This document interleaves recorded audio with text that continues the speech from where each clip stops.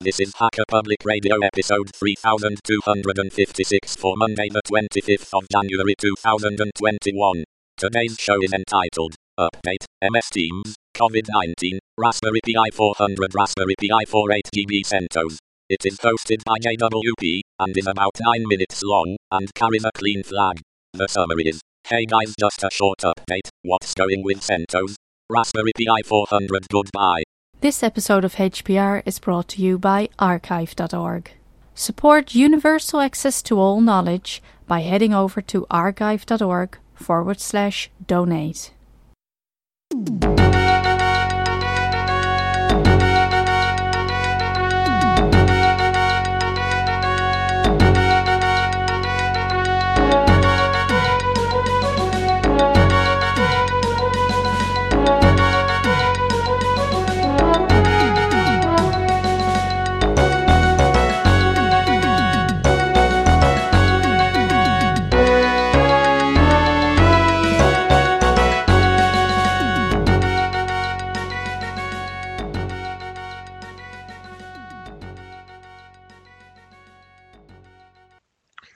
Good day.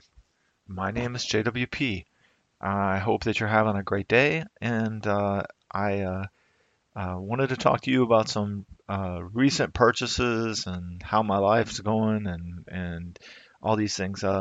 First, I live in southern Germany, so I'm adversely affected by the COVID-19 virus. They've locked down everything, and as a Texan, of course, while I do agree that masks and social distancing are important.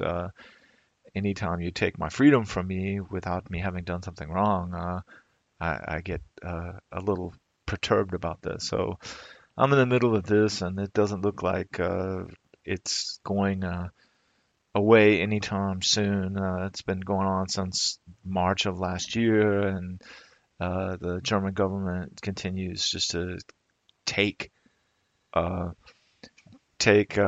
my freedoms from me at a record pace.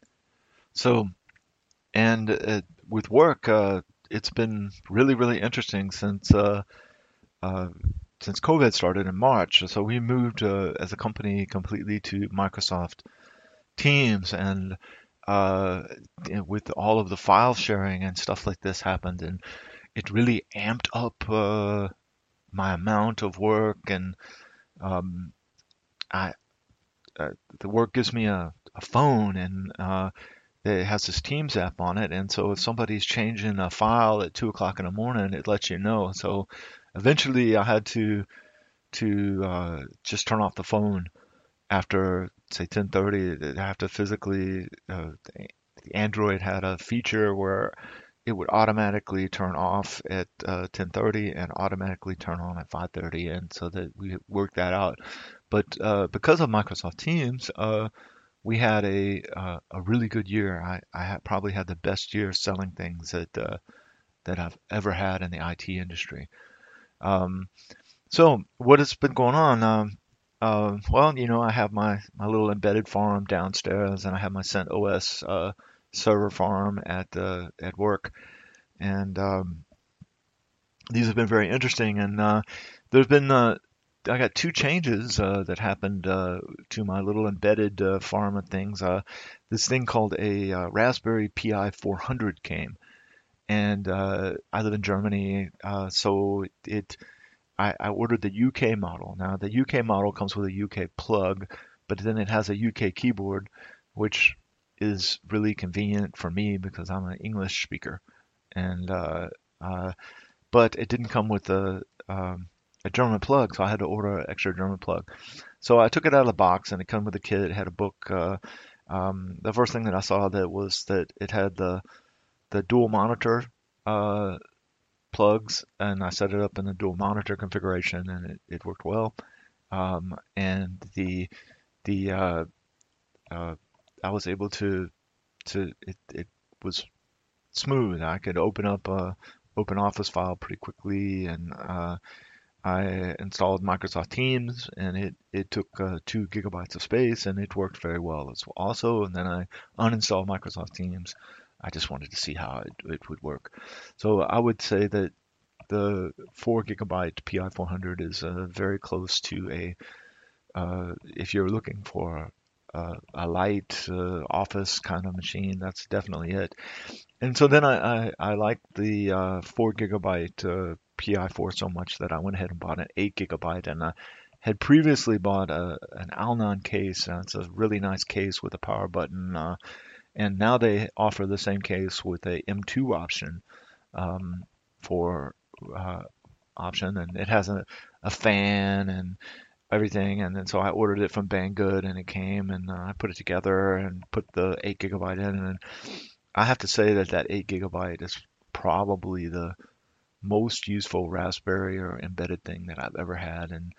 And yeah, I would say that if it had a hard drive and if it would boot like my Nook, like my I have a 5 or 6 year old Nook now that's got a Celeron in it and 8 GB of RAM, and I would say that the performance is is pretty much on par. Now, granted, with the Celeron, I'm doing a full Ubuntu Focal on there, but I would say that it's really good, a really good performer. So I mean, for $100, you could very easily have a cigarette pack size desktop thing that you could for sure do all of your office work and run Microsoft Teams and do all that stuff on with relatively little problem. I mean, the only thing would be that uh, the hard drive, and you could even make that pretty high available if you had a extra SD card in case the SD card went bad.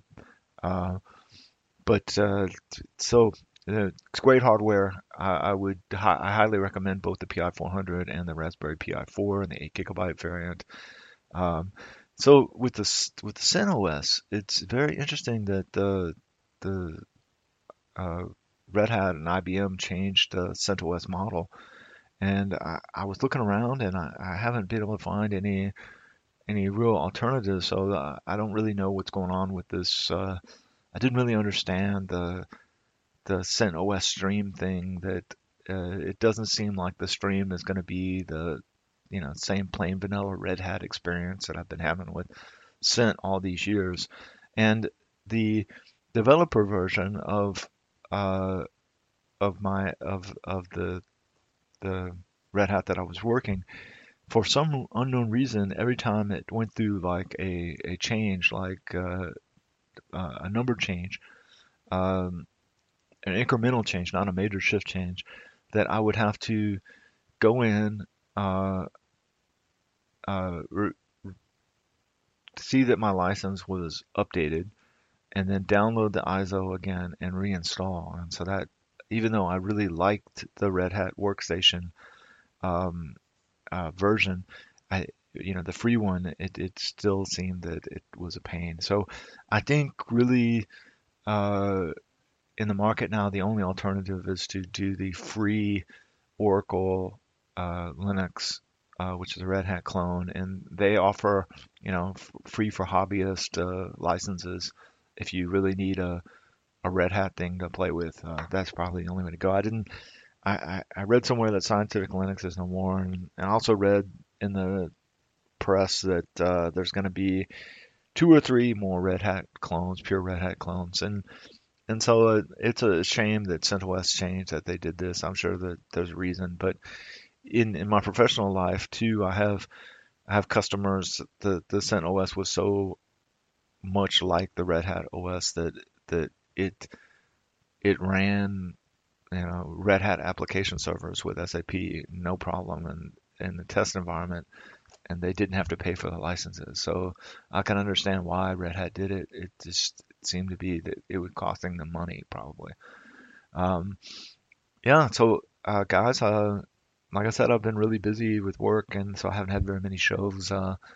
Um, I have been listening to some of the shows, especially like the gentleman from Louisiana. He uh, has some very interesting topics about music and things like this. And of course, Ahuka is doing his all of his very high quality shows, and so I try to listen as much as I can. I'm hoping that this works well, that I can uploaded and not have to send it to Dave Morris to get uploaded to the thing. Somehow the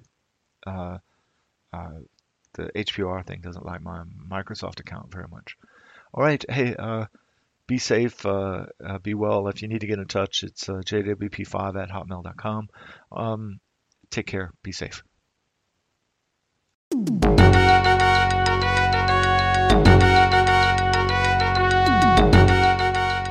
You've been listening to Hacker Public Radio at hackerpublicradio.org. We are a community podcast network that releases shows every weekday, Monday through Friday. Today's show, like all our shows, was contributed by an HPR listener like yourself. If you ever thought of recording a podcast, then click on our contribute link to find out how easy it really is. Hacker Public Radio was founded by the Digital Dog Pound and the Infonomicon Computer Club and is part of the binary revolution at binrev.com.